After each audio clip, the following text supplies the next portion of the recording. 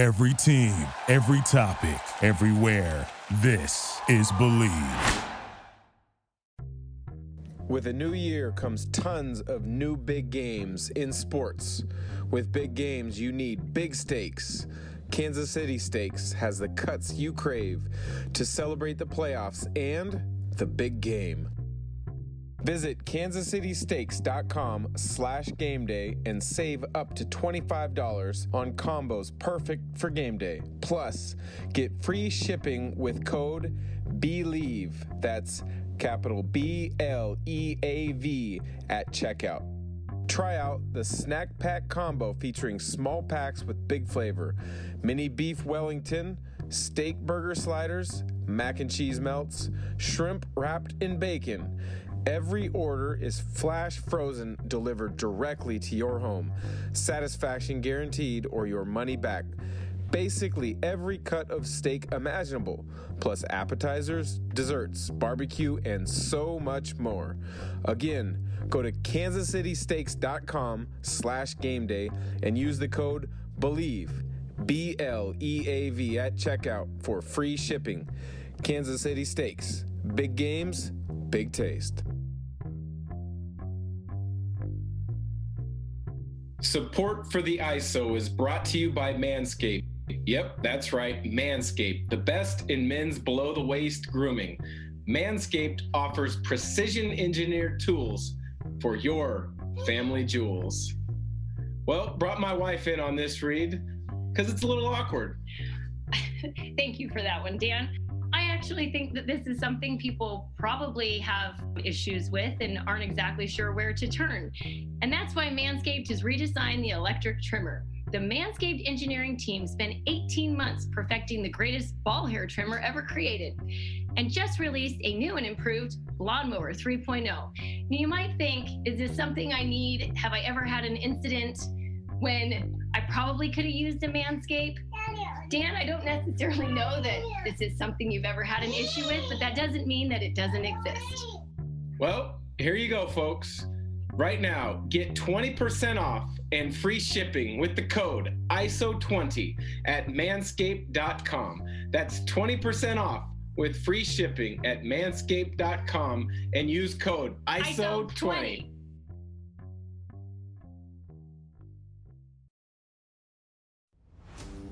The ISO with Dan Dickow and SB Live Sports, brought to you by the Believe Podcast Network, the #1 podcast network for professionals. It was neat to see you play, and it's fun to talk to you all these years later because you played with a lot of joy and you played with passion. And I've seen Dan Dickow hit some big shots in the NCAA tournament. Every morning when I'm working out, I'm listening to your podcast. Keep up the great work. Well, you know, I gotta salute you, man. Like, I've been watching you since I was in high school, trying to mimic all your moves. I think there were a lot of kids who looked at Dan Dickow and said, Dan Dickow can play at this level, I can play at this level. Today's episode of the ISO for SB Live Sports on the Believe Podcast Network. I'm your host, Dan Dickow, bringing you conversations with experts in the field of sports. If you're a constant listener, you know there's a lot of Northwest focus in many of our guests. Today's, he doesn't live in the Northwest anymore, lives just outside Philadelphia, Pennsylvania, in the financial services sector, a legend from inner city Seattle, a guy who could score the ball better than anyone. He owned the big school scoring record for a number of years until Isaiah Brown at Lakeside broke it. Michael Johnson, the pride of Ballard High School. Mike, it's been a while, bud. How is life for you? Things are great, man. It's it's great to see you again. I think it's got to be 10, 15 years, I think, since we've seen each other. Things are great. Family's doing great. We moved out to the East Coast about 6 months ago for work, and life's good. I'd love to say that it was inner city. I think Ballard's a little more suburban, but I'll take the inner city. That sounds better. Well, but you're in the Metro League, and anybody that follows high school basketball, whether you're regional like the Pacific Northwest or national, you know about the Metro League in Seattle. You got Rainier Beach, you got Garfield, you got Franklin, who's had a number of NBA players that have been through that program. That was pretty darn impressive what you did back in high school, starting off as a freshman, averaging over 20 points a game for 4 consecutive years. What was it like playing in that league and starting for 4 years? The Metro League is certainly one of the toughest conferences in the state. We had some great players there. When I first came into the league, it was guys like Lavelle Brown at Garfield, Javon Green, whose son Dominic Green played at University of Washington a few years ago.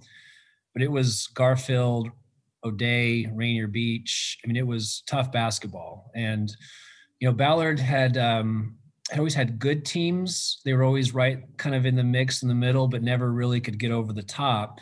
And I grew up in Ballard, and so there was really no players moving around at that time. You're going to go to the school where you grew up in. And I got to know the coach early on and the juniors and seniors there. And they were just great teammates, great leaders, but they needed some scoring is what they needed.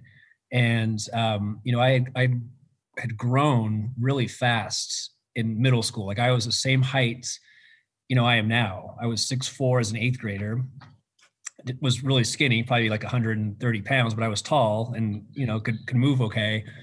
But it fit perfect. I came into high school with enough size and skill, and the team needed me to put up numbers. And it really worked out well, because you could go to schools where they frown upon freshmen, or had a harder time with upperclassmen. Yeah. That wasn't the case at Ballard. Well, you mentioned scoring, and that's something that, when I was growing up down south in Vancouver, just outside Portland, you start hearing in high school about scorers in the Seattle area or different players across the state. And obviously I knew you as a scorer before we ever got to meet each other or play in open gym and pickup settings. But you mentioned nowadays, if you get a reputation, you might not go to your community or your local neighborhood school. You did. And now you, as a parent, someone who's older and sees it from today's perspective, what's your thought on high schools recruiting other players? Because you see transfers left and right at the high school level. I think it's an unfortunate part of the game now. And there could be some valid reasons to transfer, maybe for academics or family reasons, or things just are not working out, athletically as well. But I think it's happening too often, and it's causing, I think, problems with continuity with schools, and it must be really challenging for the high school coaches to deal with that as well. And never really, I never really considered it. I think people around were talking about it when I was growing up, but I never considered this idea of leaving Ballard and going somewhere else. So, I'd love to see that slow down, maybe go back to when you and I were playing again, but it seems to be part of the game now. Yeah, it is part of the game. It's unfortunate because I grew up, as mentioned, down south at Prairie, and there was that continuity of wanting to play for that high school coach or wanting to play with your buddies that you grew up playing YMCA and different things with. Because a lot of times these AAU teams start kind of forging relationships and trying to push players to certain high schools. Now, you didn't play AAU for a Seattle or a Washington-based program. You played for a team that was out of area. What was that decision like? Because back then, there weren't a lot of options. And so with your name recognition and your ability to be recruited at a high level already, you probably wanted to look for other options. What was that kind of learning process curve like for you? Yeah. Well, so I grew up playing with a group out of Seattle, actually up in Shoreline, Edmonds, and you probably know some of the guys, Mike Nielsen, some of the guys from that area. And that was a real fun group to play with, and I learned a lot because I played a few years up growing up with them. And then when I hit high school, Ed Peppel, he ran his program here, did a great job, and I got connected with him early. But then going into my senior year, I started getting some conversation with folks down in Utah because my family's background of being Mormon, this idea that I might go to BYU, and they had a few players, Chris Burgess, who ended up going to Duke. I think maybe you played with him maybe in the NBA. I can't remember. Yeah. That was the case. Yeah, we were teammates Nike All-American Camp. I got to know him, and your name came up many times that week. He's now a tremendous coach at BYU as an assistant. He will be a head coach soon at the college level. He was so mature, not just physically, but he was like a man back then too. Eric Chenoweth, who went to Kansas, he was part of that group. And so I think some of it was, like you're talking about high school, getting select teams together about what high school you're going to. That was a little bit of, maybe these guys are all going to go to BYU together. It almost happened. It didn't. And, Chris went to Duke and Kansas and me, Washington, but that was part of the process of trying to figure out what's out there and what the options are. So you had some options. And if I remember correctly, you mentioned BYU. You were also looking at Washington State and UW. Over the since we went to UW, it's been kind of almost like a fence around Seattle with they pinpoint a guy that they really go after them. They wanted you. You had decisions to make. What was the final determining factor for you to go to University of Washington? The coaching staff was probably number one. Stay in touch with Coach Giacoletti. He was the main assistant. I think he recruited you as well, if I'm not mistaken. He was just a great guy. He grew up about a mile from our house in Ballard. He was jokes around. He probably wasn't supposed to be doing it, but he would take his evening jogs around my neighborhood.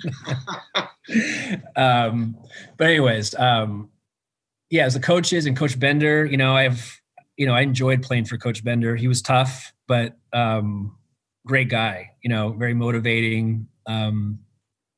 So it was the coaching staff. And, at that time, I don't follow the Pac-10 or Pac-12 now as much probably as you do. I still try to watch the Huskies play, which they're having a tough go this year. But the Pac-10 was so tough back then. And, maybe it still is. I just know when we were growing up and playing, it was, I felt, one of the premier conferences in the country. And so to be able to play, in the Pac-10 at a local school was really all I needed to hear. Yeah. Well, I would agree with you. When we were growing up, the Pac-10 at the time was, if you had aspirations and goals to play at the next level in the NBA, all you had to look at was the rosters of other schools and realize how good those guards were. You had coming out either at our time or slightly before, you had Brevin Knight, Damon Stoudemire, you had Baron Davis, you had Jason Terry, who's another Seattle guy. I mean, the list of good guards in that league was off the charts. And so you wanted to challenge yourself. And that's at least how I looked at it. You get to UW as a freshman, we're teammates. There's always that kind of transition period. You go from a tremendous high school player where the ball's in your hand at all times now to learning the college game and being coached in a different way and blending in with new teammates that are also very good. How was that for you? And what would your advice be for young players that are moving up a level to kind of have a smooth transition? I think you're right. It's a completely different game. I mean, it's hard to explain to people. I mean, most people that, I converse with on a day-to-day basis maybe played high school ball at their height, at the height. So to try to explain that transition is pretty hard to do, unless you or someone like we played with has played at that level. It's like night and day going from a high school to a Pac-10 level school. So I'd say, you have to go into it recognizing that it's going to be, you're basically kind of starting from scratch all over again.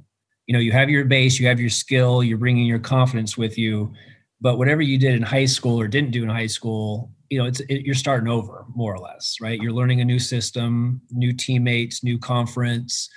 And so I think the best, thing that I settled into probably more towards the end of freshman year and going into our sophomore year was that, whatever I accomplished in high school, I just need to take those strengths with me, but apply those now and not have, these expectations of I need to do this like I did 3 or 4 years ago. Because it's a whole new conference, a whole new level that you have to now adjust to. So I'd say stay confident in your abilities, but also recognize you're going to have to adjust because it's not the same. And I'm sure playing in the pros, right, in the NBA, I got to imagine it's the same jump. Yeah. So, like when I went down to Brazil too, after UW, was kind of the same thing. You're Angie's List is now Angie, and caring for your home just got easier. Whether you need help with routine maintenance or a dream remodel, Angie makes it easy to see reviews, compare quotes, and connect with top local pros who can get the job done right. Plus, you can see upfront pricing and instantly book hundreds of projects. No phone tag, just the work you need done at a time that works for you. Angie's got your to-do list covered from start to finish. Book your next home project today at Angie.com. That's ANGI.com. You're going now to a different league, and now you have to adjust again. So I think basketball is a constant adjustment where you have your game and your skills, but you have to keep finding where you fit into these new environments. I would agree. Yeah, you always have to kind of adjust as you move up levels in the game of basketball, just as it is with, any business endeavor you take. There's adjustments you got to make, and you have to kind of learn from prior experiences. UW, our freshman year, we make a run. We make the NCAA tournament, and there's one play that is constantly a reminder. It's etched into my memory as one of the most frustrating losses I've ever been a part of. We make the Sweet 16 after winning 2 games in Washington, D.C. We go to Greensboro, North Carolina. We play a Rip Hamilton-led UConn Huskies team, and they win at the buzzer. Walk us through maybe that final stretch for you, watching that, and what your memories are like in your experiences to this day when you watch that game. The whole thing, it was quite an experience. We're talking about the transitions from high school to college. For us to be freshmen, to also be in the Sweet 16, as good as I thought, University of Washington, the program was moving at that point, I didn't expect us to be that far in the tournament, which was phenomenal. It's an unbelievable feeling. I'd say that last game, it was definitely a little bit surreal, and it was moving in slow motion towards the end. And the fact that we were hanging with them and then getting ahead of them, I think a lot of people were surprised. And I think I was too, to a degree, because UConn was a very good team. But we had a tough team that year too. Todd was tremendous on the interior. Donald was great scorer. We had guys like you, me, and Thalo coming in and helping out. When we took the lead there and that last play went up, and, I just remember sitting there watching it going, how many times are they going to keep getting the ball back? It was, 1 missed shot, went to 2 missed shots, and I think it went to 3 or 4.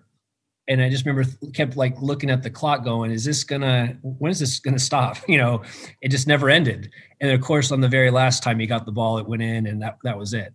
And it was just it went from a real surreal moment to almost shock within a second, Yeah. I really like the way you describe it, because everybody's experience and memories towards a big play like that is different. And when I watch that highlight that gets played every March, it brings back a lot of those thoughts. So I like the way you describe that. You're a guy who, you mentioned after your career at University of Washington, you ended up playing professionally overseas for a couple of years, and it being a transition. I played in Europe on 2 occasions. Do you have any stories that just make you shake your head? Because when I've told stories of things that have happened to myself and my family, people don't believe it unless you've lived it, such as we have playing overseas. Yeah. So one of the stories, I'd say when I first got down into Brazil was, there was not really, it was not a real contract that was signed. And I'm not sure at that time, the agent I was working with, kind of what the deal was, but, I was happy with the group that I joined. And actually the coach of that team was the starting shooting guard from the 1988 Brazilian team that beat the US with Oscar Schmidt and those guys. And he was the second leading scorer of that team. So that was pretty cool, having a big scorer down there be your coach. But I remember the very first game, I took a shot, ball was rolling around the rim, and some guy goes up and just kind of swats out the rim. And I was like, going like this. And they're like, no, there's no goaltending down here. And I was like, what? Where am I? I was like, oh man, hopefully I still got some hops so I can go up and knock a few shots out. But so there was that. And then the first month, I didn't get my check for the first payment. And I was driving home with the owner one time, and I was kind of nervous to ask him. I was like, so, do we get paid down here? And he just like brought out a big wad of like cash and gave it to me. So that was interesting, right? Like, didn't realize I was going to get paid that way, or I had to ask for it, but that's how that went down the first month. And then I remember a time we played down in Brazil. We took a trip, it was pretty far away, and it was kind of in a rural remote area. We were warming up, and I was looking down on the other side of the court, and I kept looking at this guy going, man, he looks familiar, but it's like, there's no way. It's like, that looks like Jamie Booker from UW.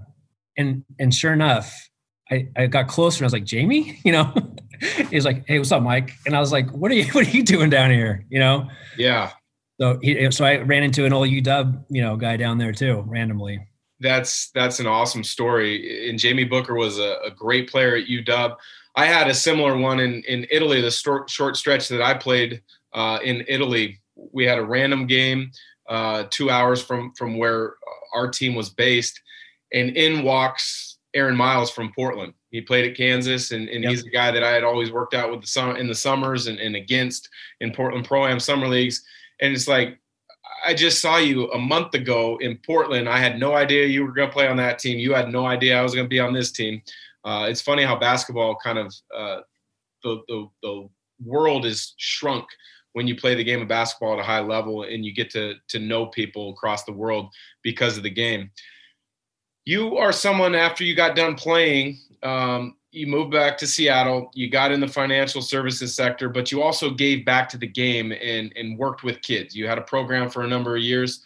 One of the players that you worked with quite a bit is now one of the best players in college basketball, Corey Kispert. Can you share with us a little bit about him as a youngster and then the trajectory of his career? Because it's been really fun to watch as somebody who, like myself, around the Gonzaga program. Yeah, certainly. I got connected with a group. So my daughters, when they first got into school, went to a school, Kings, up in Shoreline. And so I got connected with some families up there, and there was a very good group of young players that were playing, and they were tremendous kids. A few of them went and played beyond high school. Noah Bundrant went and played Division III, and they had some other really good athletes. And then there was one of the kids. I remember when the dads came up to me and said, hey, we got a younger brother that's 2 years younger. And I think I started working with them when they were in 6th grade. So the younger brother was in 4th grade, and he showed up, and I just, within like 2 minutes, I thought, well, he's probably the best player right now. And he had this uncanny shot. I mean, you talk about players that work tirelessly on their shooting form. I know I did, just constantly shooting. And he did too, but he showed up almost with like a Ray Allen type form right off the bat, 4th, 5th, 6th grade. It was unbelievable. And that was Corey. And he continued to work and to see his progression, and just what a great kid too, and great family. So it was just phenomenal to be a part of, his development, and then to see him have success in high school and then go to Gonzaga, which I thought was just the perfect, opportunity for him, and to see him take advantage of it is just tremendous. I don't think I've seen a college shooter, shoot the ball quite like him. It's been a while. Maybe your senior year, right? I don't know. But it's been a while. Yeah, he's putting together a heck of a senior year. He's definitely in conversation for All-American, possibly Player of the Year in the country, which is awesome to see a Northwest guy being talked about in such a way. Last question, Mike, before I let you go. With the career that you had, and you were at University of Washington, you went to a couple different NCAA tournaments. Do you have any regrets in your basketball career? Because when you have 15, 20 years later to look at it, many times people will say, I wish I would have shot the ball more. I wish I would have been, went to a different school. I wish I would have done this or that. But when I look at my career, I really don't have any regrets, and I don't think you do either. But looking back at it, you can always kind of have a different vision of it. Is there any regrets that you have, or are the memories what you were hoping they would have been? Yeah. I think one, to start off with, high school, it couldn't have gone any better, right? I mean, like you were mentioning, with players transferring and going to different schools, if I'd gone to an O'Day or Beach or Garfield, I probably wouldn't have even been on varsity until sophomore year, let alone scoring 20 points a game as a freshman, right? So high school, it went about as perfect or as you can as it could have gone. University of Washington, I think my experience was a lot like many players that play in college. Some ups, some downs. To play in 2 tournaments, my first years was tremendous. Our my junior and senior year, we struggled. I think we finished 8th and 9th in the Pac-10 those years, and those were challenges. And at the time, all you're trying to do is just play hard as you can, right? And so, like you're mentioning later on, after you get done, you start reflecting on it a little bit more. And with the information I had, back then, and with where I wanted to be, I probably wouldn't have done anything different as far as the school. I mean, I have, of course, you think back, well, you see a guy like Jimmer Fredette at BYU and what he accomplished. You think, oh, okay, what could have been if I'd gone to a BYU type school, right? But playing in the Pac-10 and being a starter and a captain and being part of good teams was, more than I thought growing up would be. So I wouldn't say there's any, regrets from the decision. It would have been nicer to have had, I think, a little bit more of a full cupboard with our last 2 years teams and being able to get some more victories, because a losing season is not a fun thing to be a part of. Our last year, and I was talking to Grant Leap about this, my last year, we hit a losing streak, and it was me, Thalo Green, and a few others that you probably remember. And we kind of, had a tough go, and we all kind of sucked it up, and we ended up beating UCLA our last game. And that was rewarding for us, even though it had nothing to do with going to the tournament or progressing beyond that. But it was good that we kept, fighting, and we stayed with the program. And then, then Lorenzo Romar was able to turn it around a few years later. But, the Pac-10's tough. And if you don't have the talent top to bottom, it can be a tough go, So I think those are things you don't know going into it, Yeah.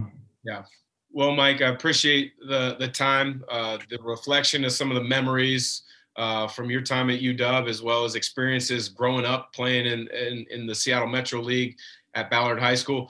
You mentioned when we first got on, it's been 10, 15 years since we've seen each other. We'll have to do this again some point, maybe not recording a podcast on Zoom, but seeing each other face to face, because it's funny how basketball and sports bring people together and creates friendships that last a long time. So, Mike, I appreciate you joining. Best of luck with 2021, because we all want to erase 2020, that's for sure.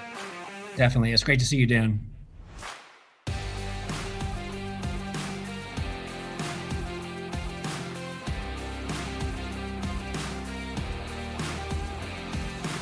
The ISO with Dan Dickow and SB Live Sports, brought to you by the Believe Podcast Network, the #1 podcast network for professionals.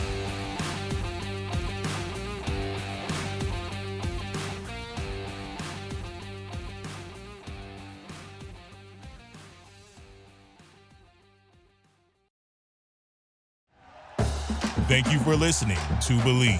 You can show support to your host by subscribing to the show and giving us a 5-star rating on your preferred platform. Check us out at Believe.com and search for BLEAV on YouTube.